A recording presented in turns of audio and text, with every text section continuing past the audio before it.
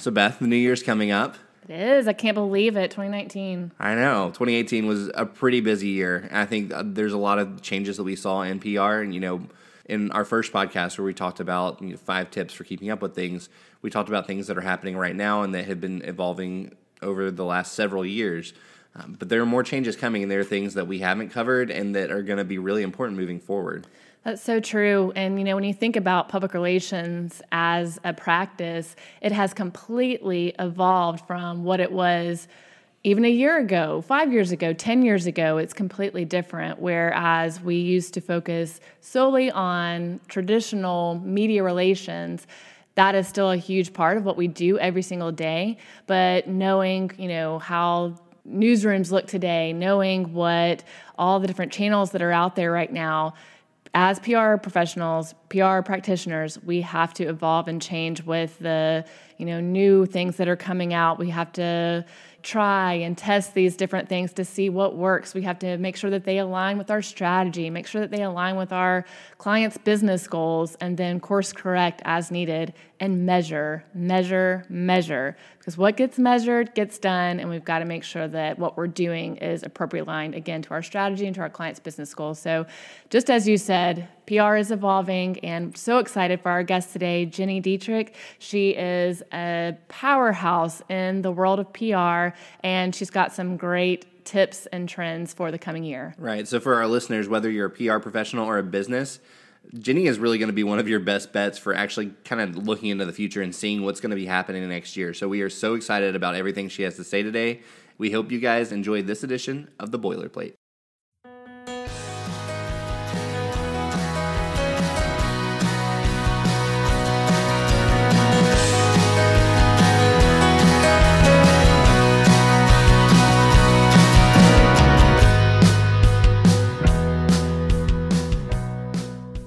Today on The Boilerplate, we have Jenny Dietrich, the founder and CEO of Arment Dietrich, which is an integrated marketing communications firm. She's also the author of Spin Sucks and co-author of Marketing in the Round and co-host of Inside PR. She's also the lead blogger at Spin Sucks and is the founder of Spin Sucks Pro. Jenny, thank you so much for joining us today. We're so excited to have you. I'm excited to be here. Yay. Well, tell us a little bit about how you got your start in PR. How did you how did you end up here? Oh boy. I always want to make a reference to The Jerk and say I was born a poor black child, but not everybody gets that anymore, which is sad.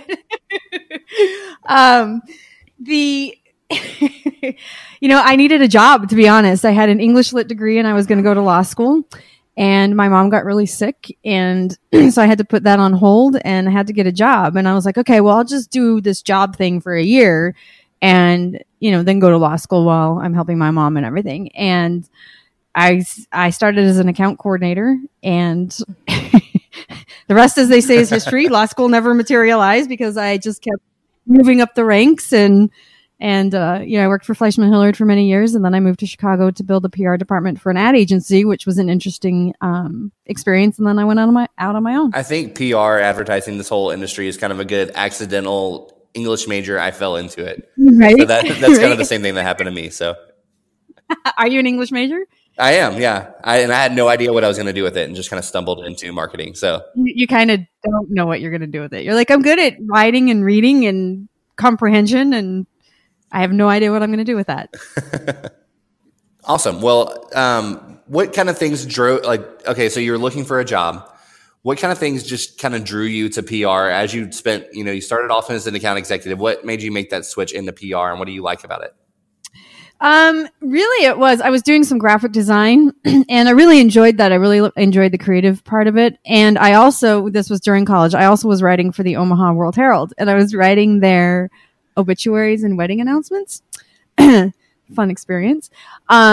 And they actually offered me a full-time job, but I didn't think that was what I wanted to do. And at that point I was still thinking law school. I mean, I'd taken the LSATs and I had applied and, all of that. So I turned the job down, and then this all happened in my personal life. And a girlfriend of mine said, hey, I just interviewed for a job that I don't really want. I think you'd be better suited. Do you want me to make an introduction? And I was like, okay, sure. And that's what happened. So, from a a creative standpoint, it really helped.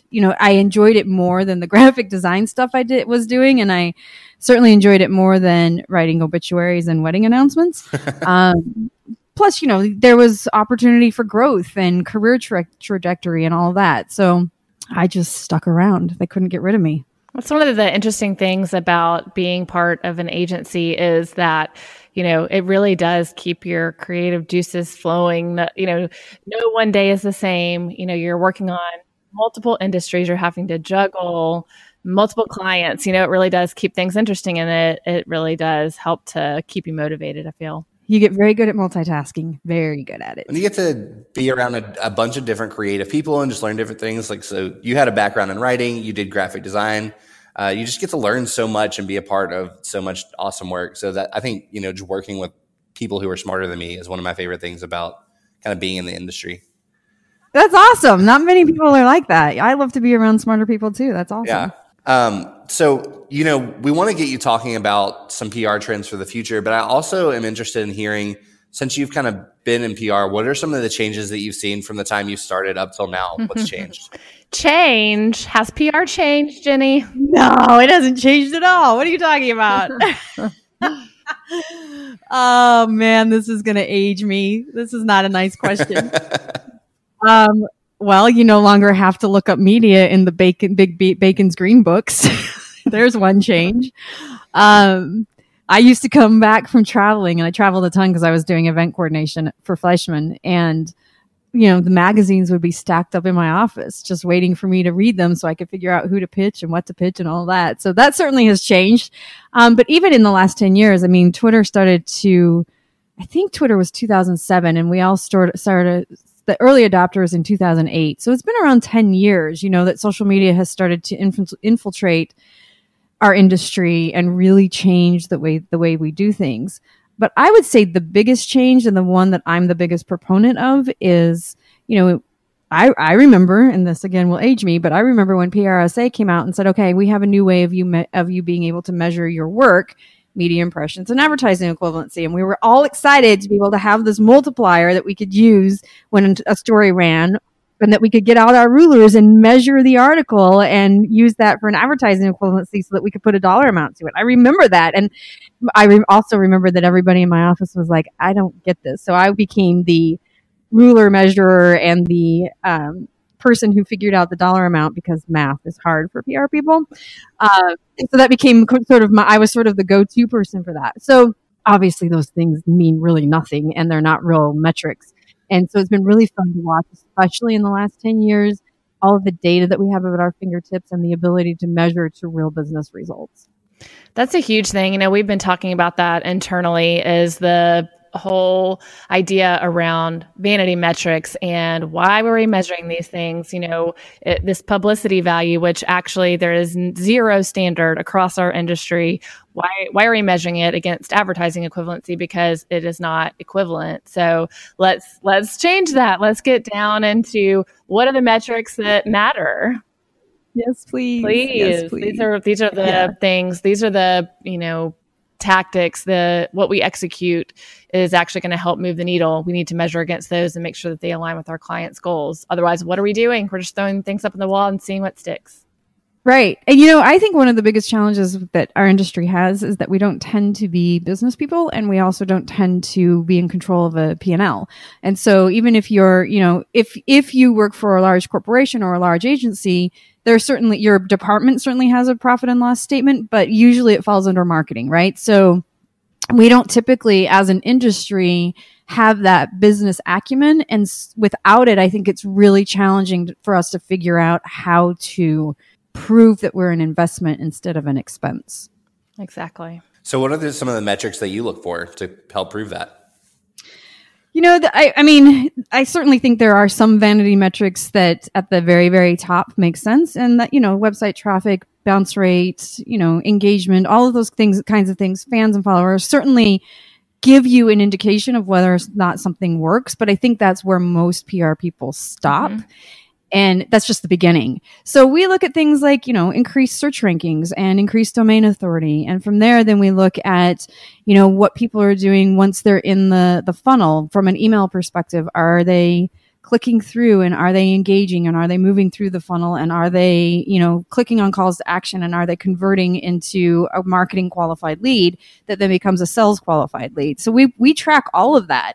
And I want to know exactly what is driving the most business success, both for my business and for our clients. It's really important to dig down deeper into those metrics as well. And, something that we have tended to do is, we've got all these different measurement tools out there now, some for social media, for website traffic, for every single thing that you execute in public relations. And we've created our own dashboard, if you will, that kind of compiles all that information together. And what's been so helpful is taking that back to clients and saying, okay, so here are the things that we're measuring. Now, do these align with your overall business goals? Is what we're doing, is what we're measuring?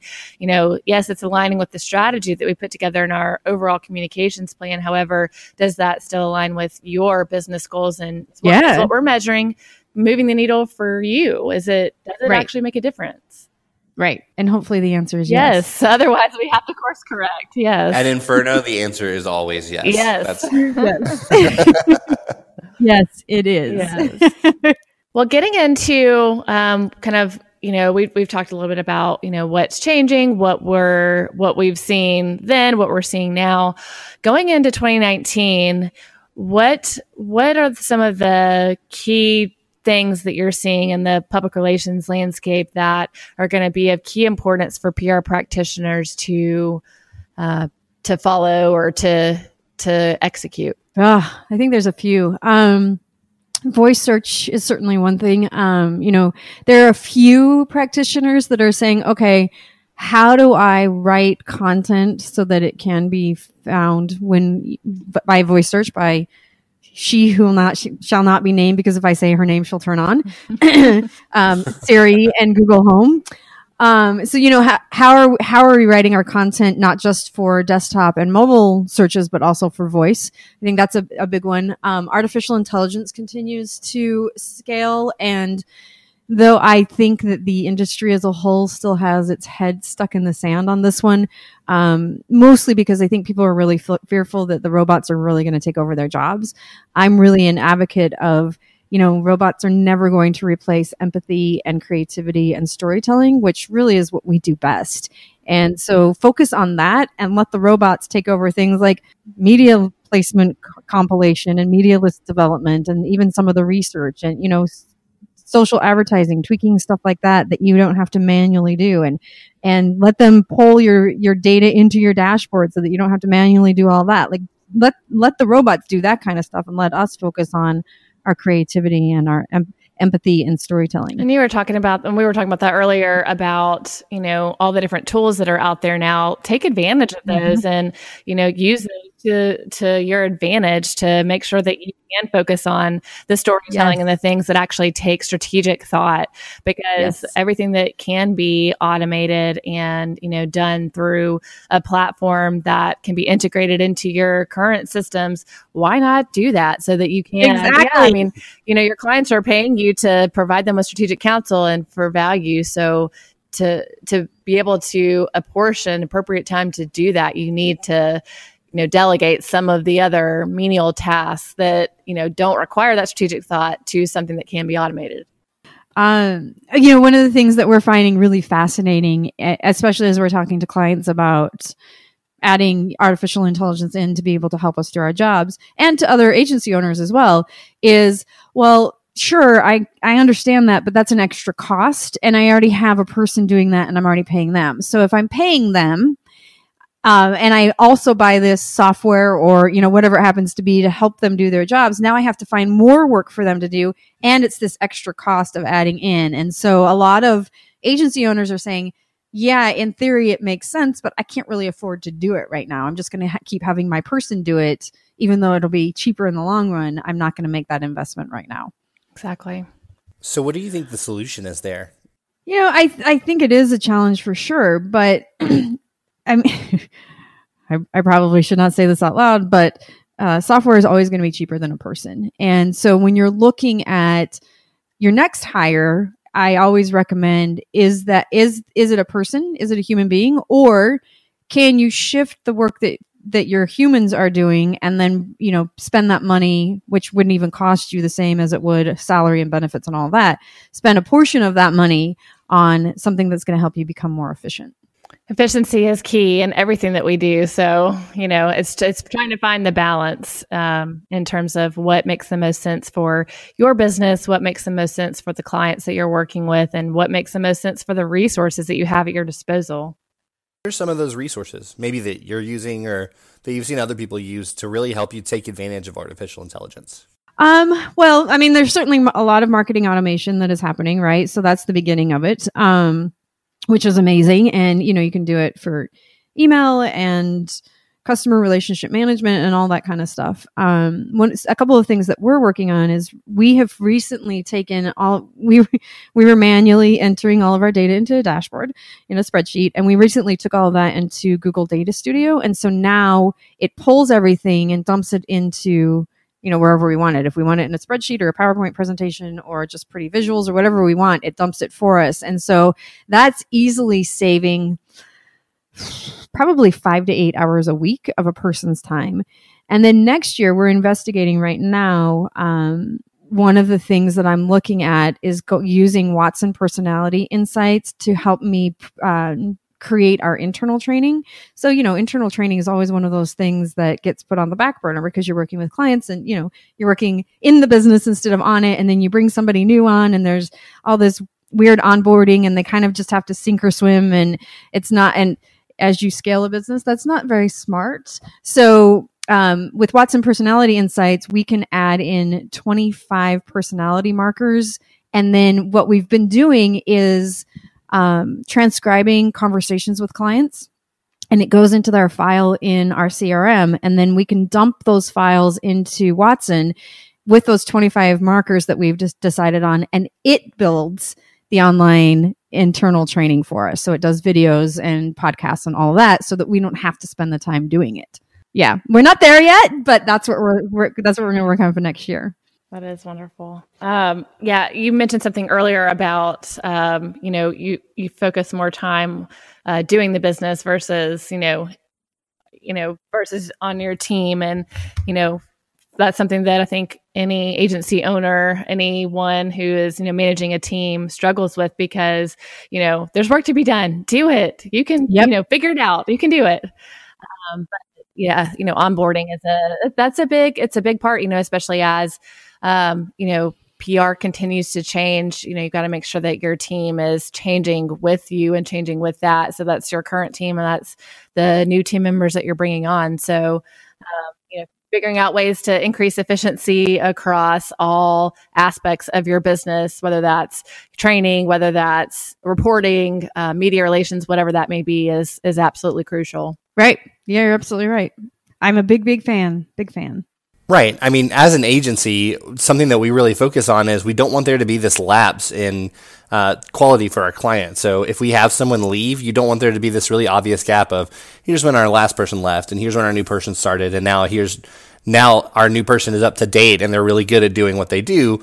You want that transition to be as seamless as possible. And you don't want your clients to realize a difference in that quality. So it's super important to train those new team members and to do it efficiently and really well so that your clients don't really know the difference. And it's super important for any business that deals with customers on a regular basis that they ensure that there's no lapse like that in quality when employees leave. One of the catalysts that helped me change my thinking on this was when I read Built to Sell. And it's a really good book just because it looks at an ad agency, a guy who owns an ad agency, and follows him through his path of creating process. So it's really relatable for us as service business owners. But the thing I really liked about it is it kept talking about creating a process or a recipe just like McDonald's does and Starbucks does. Like no matter where you go in the world, you can get a McDonald's cheeseburger that tastes exactly the same. And the same things with Starbucks coffee.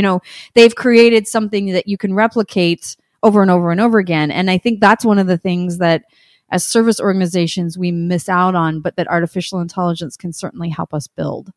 creating templates, creating, reports, whatever that may be, like the Google Data Studio, there are ways to increase efficiency and to help you do your job better so that you can focus on the more important aspects of your business. And really, to your point earlier, which is, it also can help you create that consistency across the board. So if somebody leaves or somebody's on a maternity leave or somebody's sick, there's no, the client doesn't know. They don't experience that because you've been able to use AI to fill in those gaps really easily. There really is a seamless transition among everyone on the team. I think it's important to note too, it's always scary to hear, oh, we're going to automate this whole thing. We're going to make it a commodity and, make this industry that has constantly had this service. We're going to automate that and make it super easy.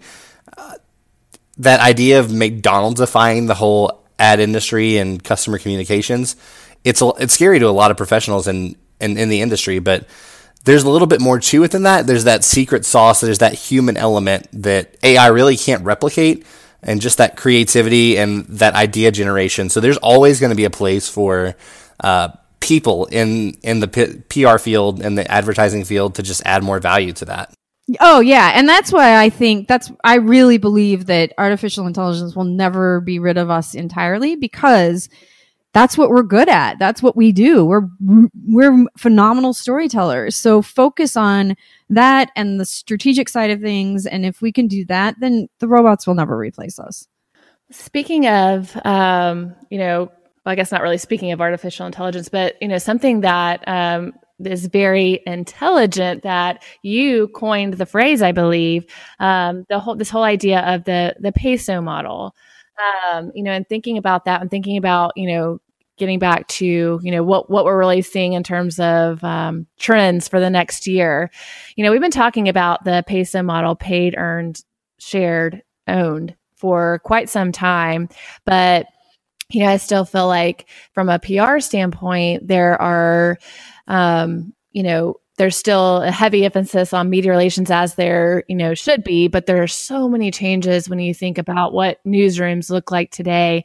And I think the latest stat that came out was 6 PR professionals to every 1 journalist. Yep. And knowing what that, and knowing how, crazy that stat is, and knowing how much harder we as PR professionals need to work, we really do need to change our mindset in terms of what are the tactics that we're actually executing now for our clients, because media relations is not the only thing anymore. That was what PR was many years ago, but there's so much more that PR is these days. So talk to us a little bit about the peso model and how we can, or how you see that really integrating and what PR professionals need to do in 2019. Look, I'm biased. I'm a communicator by trade. It's how I grew up. It's what I am. I will never abandon the industry. And I'm certainly not saying that our marketing brethren are better or worse, but it drives me crazy that PR has not stood up and said, hang on a second. Earned media has always been ours. So stop pitching SEO specialists, stop pitching and trying to get your links. Let us do that, because it's going to be far more successful.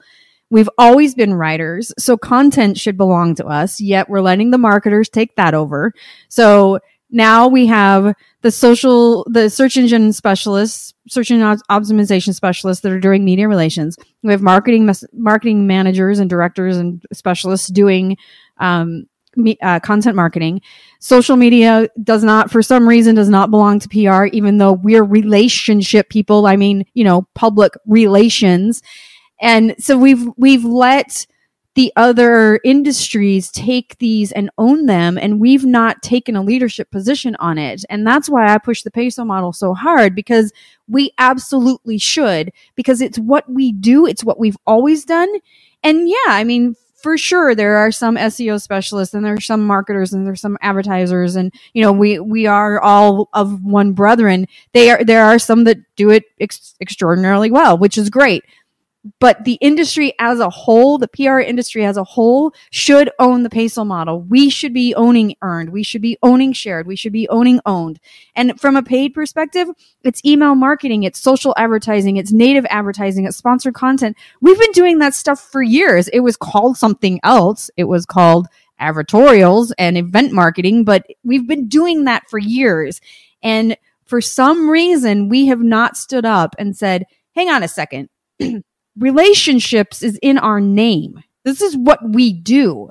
And we're very, very good at it. So I keep pushing it. Sometimes I feel like I'm pushing a boulder up a gigantic mountain, but I really, really believe that we should own all 4 of those media types.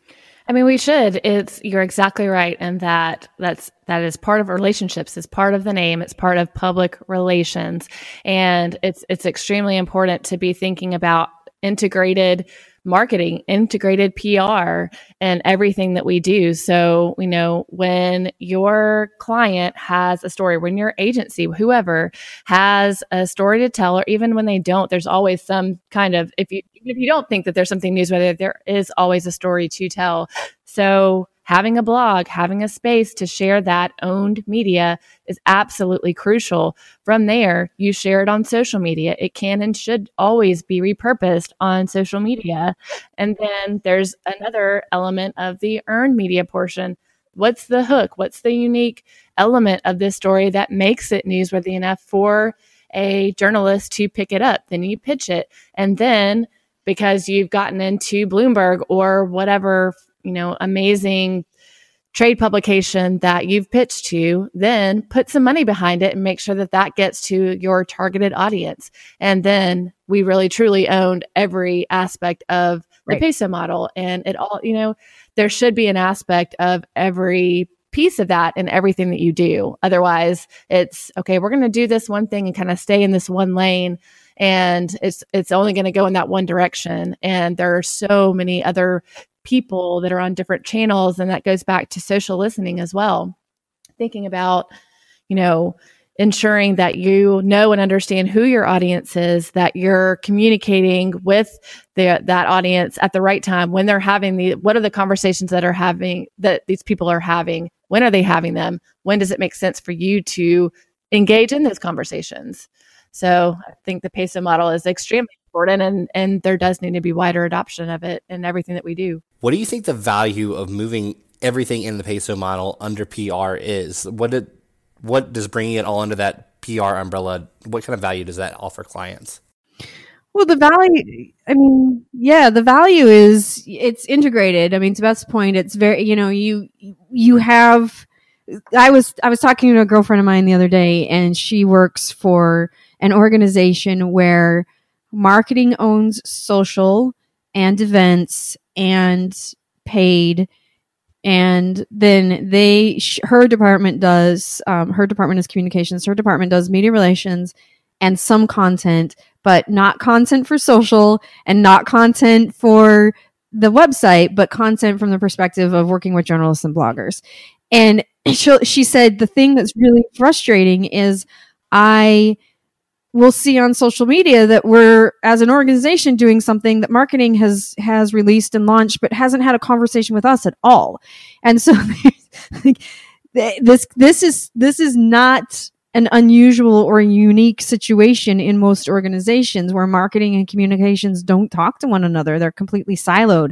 And that's a big mistake, because that means that there are varying messages going outside of your organization to your audiences. And that's confusing. Nobody think about any organization that you would think of that.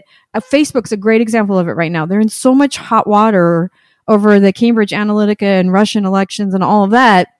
And Mark Zuckerberg refuses to show up for in front of any government other than our own.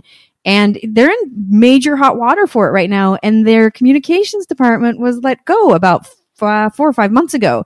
And so there's all this chaos, and nobody is having the right conversations externally. So, all right, if I have to give in and say that marketing owns the peso model, so be it. I don't believe that. I believe that PR should own it. But if somebody needs to own it and keep it completely integrated and make sure that it's not siloed, that the media types aren't siloed inside organizations. Something you said a second ago really speaks to this as well. And just this idea that, people on the marketing side and people on the PR side really just need to communicate. I think this is something that in the past we've kind of worked towards internally, and I think we're getting there a little bit more every day. but just kind of knowing what different department strengths are and how those can add value to the whole project. For instance, I'm a copywriter, and so I'm more on the marketing side of things. So my job is to just say things in a way that I feel is enticing, in a way that will get people to take action and that speaks to them in a more common language, and just a way that they feel like, okay, this brand, this product gets me. They understand my needs, and here's how they're answering that. That does not always align necessarily with how people are actually interacting on social media. So for me to really craft that good copy, I need to understand what are those conversations out there and what does that look like. And that's where the PR team comes in. And so a lot of it is just communication between their department, between our department, and making sure that the message that I'm crafting truly does fit authentically the conversations that are happening out in the real world, that people are having online, on social media, and that their needs and interests that are being expressed every day are matching up with the message that we're trying to craft to them and show them, here's how our product, our service can better fit your life.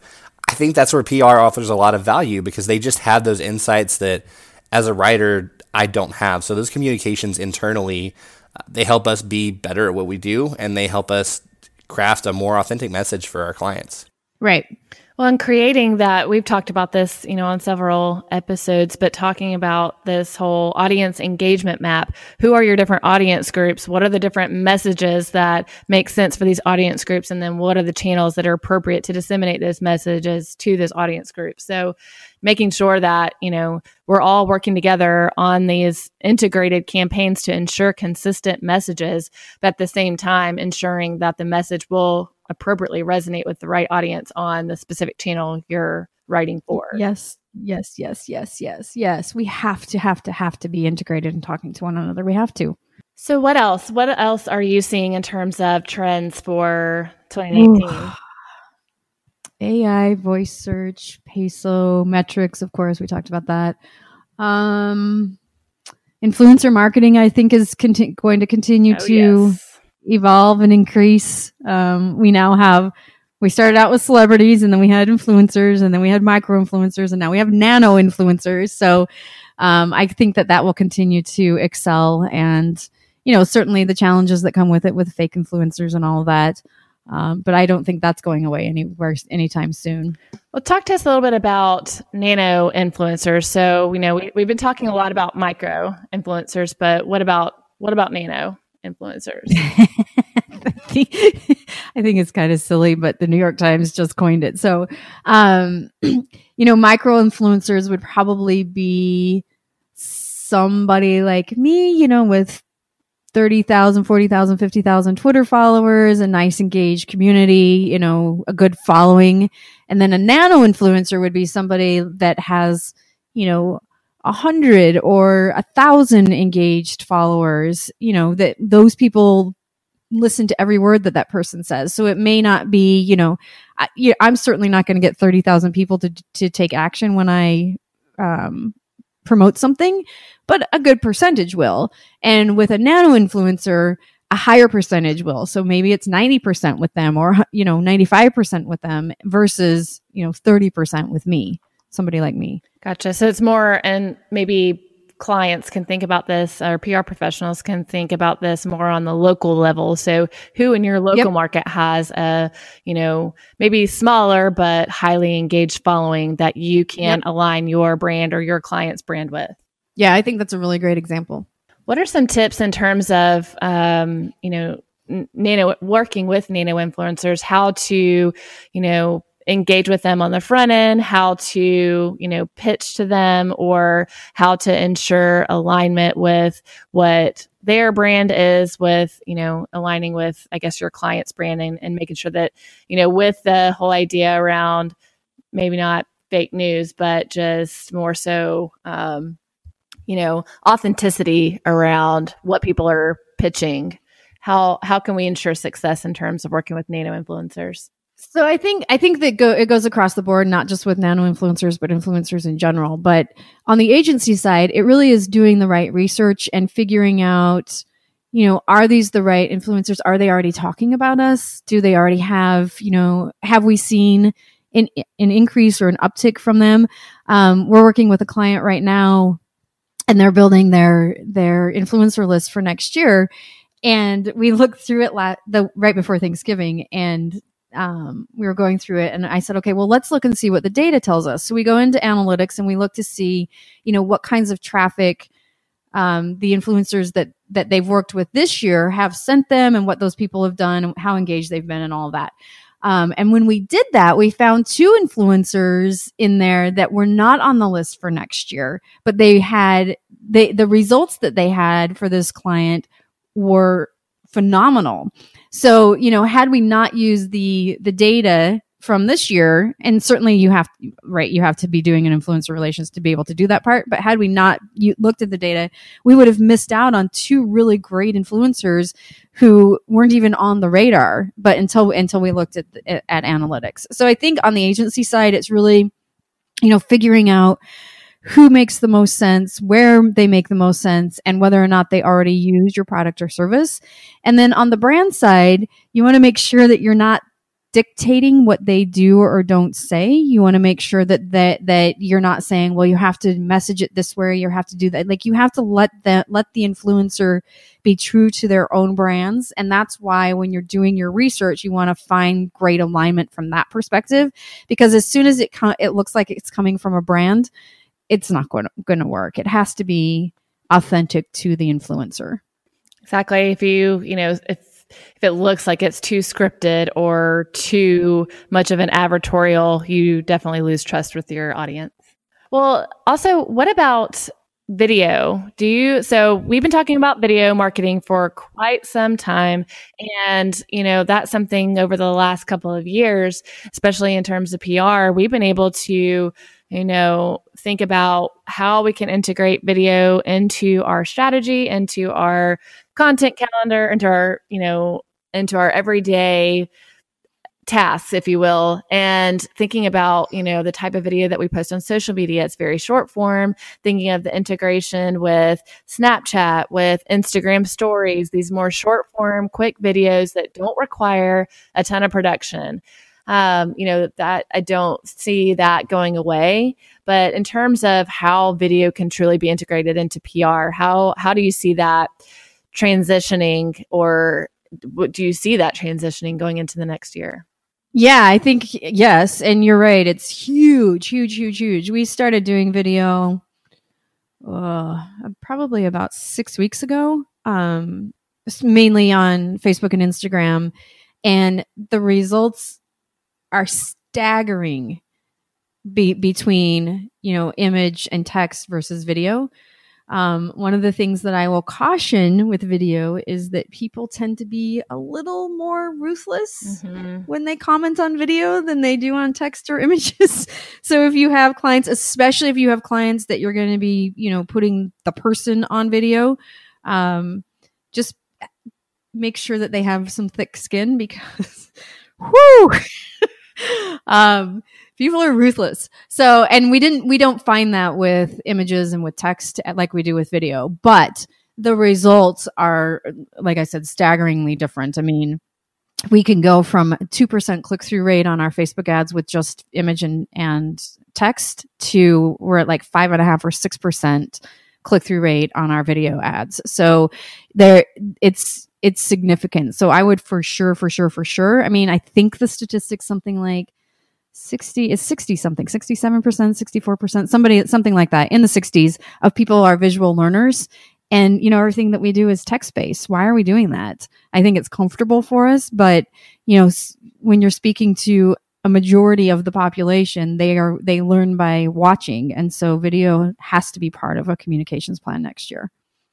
And you mentioned, we are visual learners, and because video is so interactive, it creates this, completely new form of, it's not new, obviously, but it creates this completely immersive form of marketing, of PR. And it's a great, we are storytellers, and this is a perfect way to do that and to get your message heard and understood and shared like nothing else out there. Yeah. Yeah. I mean, it's incredible. The results, the data is incredible. I honestly would not continue doing video if the results weren't as good as they are. Well, and going back to measurement, I mean, it's really important to show your clients. This is why we're engaging in this type of activity, because the results speak for themselves. This is the form of marketing that gets the most engagement. This is what we want to continue to do, so long as we are providing content that is of value. And as we're seeing increased engagement, and we're seeing, more people share and like and comment and things like that, and actually take action based on what our content on the video is saying or is displaying, then, we've got to keep up with it. We have to keep innovating in that way. I think one of the important things about video is just a lot of businesses, when they think about it, they think, I don't want to spend this extra money. I don't want to spend all the manpower it's going to take to create a video. I think, first of all, they don't realize that you can still create decent content without a huge budget. And so creating anything that helps people feel like they're engaging with you is important. But the more budget you can put towards it and the more polished that video can feel, again, you want to keep authenticity, but people just like to experience videos. It's the reason we go to the movies, the reason we watch Netflix. We like to see people looking at us and talking to us, and we like to feel like we're experiencing that. So I think short of being in person, you just kind of can't recreate that engagement any other way. I totally agree. And, I think there's the old school way of looking at video, which is I have to hire a crew and do all the lights. And there's certainly a place for that in, some corporate videos. But when you're talking about 30-second or 1-minute videos for social, or, quick how-tos or tutorials or quick introductions of team or things like that, you can do it with your phone and it's just as good, right? So, I mean, there's certainly tricks. You could add a light and, some good sound, but it doesn't have to be the full-on crew who spends half a day with you and sets up all the lights and does all of that. Not anymore. Exactly. And there's not that much time. People don't have the time or the resource for those things. And when you think about, how our attention spans have continued to decrease over the last few years, you want this to be, like you said, 30 seconds to a minute. And there, are so many different apps. There's just your photo filter, your video filter on your iPhone is that can capture it. There are free editing softwares out there that you can edit if it even needs to be edited. But even with Facebook Live, with Instagram Live, Instagram Stories, there's so many ways to incorporate video into your strategy. It definitely should be a part of your strategy, and it doesn't have to have some crazy production budget attached to it. Yeah, totally agree. I think for me, even outside of being a marketing professional, so if I can step away from that for a second, I think for me personally, and I think what a lot of people enjoy about kind of where we've been going with video in the last few years, especially on social media, is that businesses aren't faceless anymore. It's not just some thing that I'm selling to, especially small businesses. It's not just a place that's trying to market to me. It's actual people who have actual lives and are actually invested in the products and how you use them. And so just seeing that connection and feeling like, okay, not only am I attached to this brand, but I think the person who runs it is actually pretty cool. And I really am invested in their product and their content. It just makes a really big difference to get that connection. Totally agree. Yes. And it goes back to the authenticity. This person looks like me, or I identify with this person. I identify with exactly what they're talking about. And I can see myself using that product because it aligns with my values and what I'm interested in. So we were talking about earlier, the whole idea of interactive, and that video is the perfect way to ensure that you're properly engaging and interacting with your audience. Right. You're exactly right. And Jenny, one thing I like about everything you've said today, whether we're talking about video or incorporating AI to kind of streamline things, is it's almost like a dream time to be in PR, because this thing that we've been trying to do for decades is connect with people in an authentic way and help them, learn our story, but connect with us and on a deeper level. And so all these new technologies and the availability of micro influencers who are also using video, all those things just kind of come together in this perfect storm of it. Like, it's a really good time to be in this industry and to try to connect with people because you have so many resources at your hands to do it well. I love that. Yes, it is a dream time to be in this industry, and things are evolving so much that it's fun. It's fun. I mean, no one day is the same. There is so much to keep us interested and entertained. And, that all the new channels that are coming out, whether that's social media or, when it comes to earned media, digital, whatever that may be, not every single thing is going to be the right thing for you or for your client. That said, try it out, see if it makes sense for your client, see if it aligns with your strategy, with your client's business goals. And then from there, you can determine through measurement, through AI, through whatever that may be, you can determine, okay, this is something that we should, add to our content calendar. This is something that we should add to our annual communications plan, or maybe it's not, but at least you can say that you tried that. And then, this XYZ is the reason why we're not going to do that again, or ABC is the reason why we are, and we need to do more of it because this is what our audience is going to engage with. This is what's going to help move the needle for our business. And that's such a good point. Just test. It doesn't cost a lot of money to test. Try it out and see what happens. Exactly. Well, Jenny, thank you so much for joining us today. We are so grateful for your time, and your insight was absolutely tremendous. And thinking about all the different things that we have for 2019, at our disposal, and things that we can try and test and continue to execute. There's just as you said, it's an exciting time to be in PR, and we're grateful for the information that you shared today for sure. And you guys got me fired up, so that's even better. Well, I feel really bummed out that we don't have more time to listen to you, but I'll definitely be checking out some of your resources. So where can some of our listeners find you on social media, or some of your books? How can they stay in touch with you and keep up with your content? The best place is spinsucks.com. Everything's there, including social. And I tend to be a little more hands-on than I probably should be at this point in our business life, but you can find me there for sure. Well, as an avid reader of SpinSucks, I can say that the content there is of value and everyone should check it out. Thank you. Thank you so much again to Jenny Dietrich for all your insights today. We hope you guys enjoyed the conversation with her as much as we did, because we really got some valuable things to move forward into 2019. We hope you did as well. Be sure to follow along at podcast.creativeinferno.com. We've got more great content coming for you in 2019 in PR and integrated marketing and much more. Happy New Year.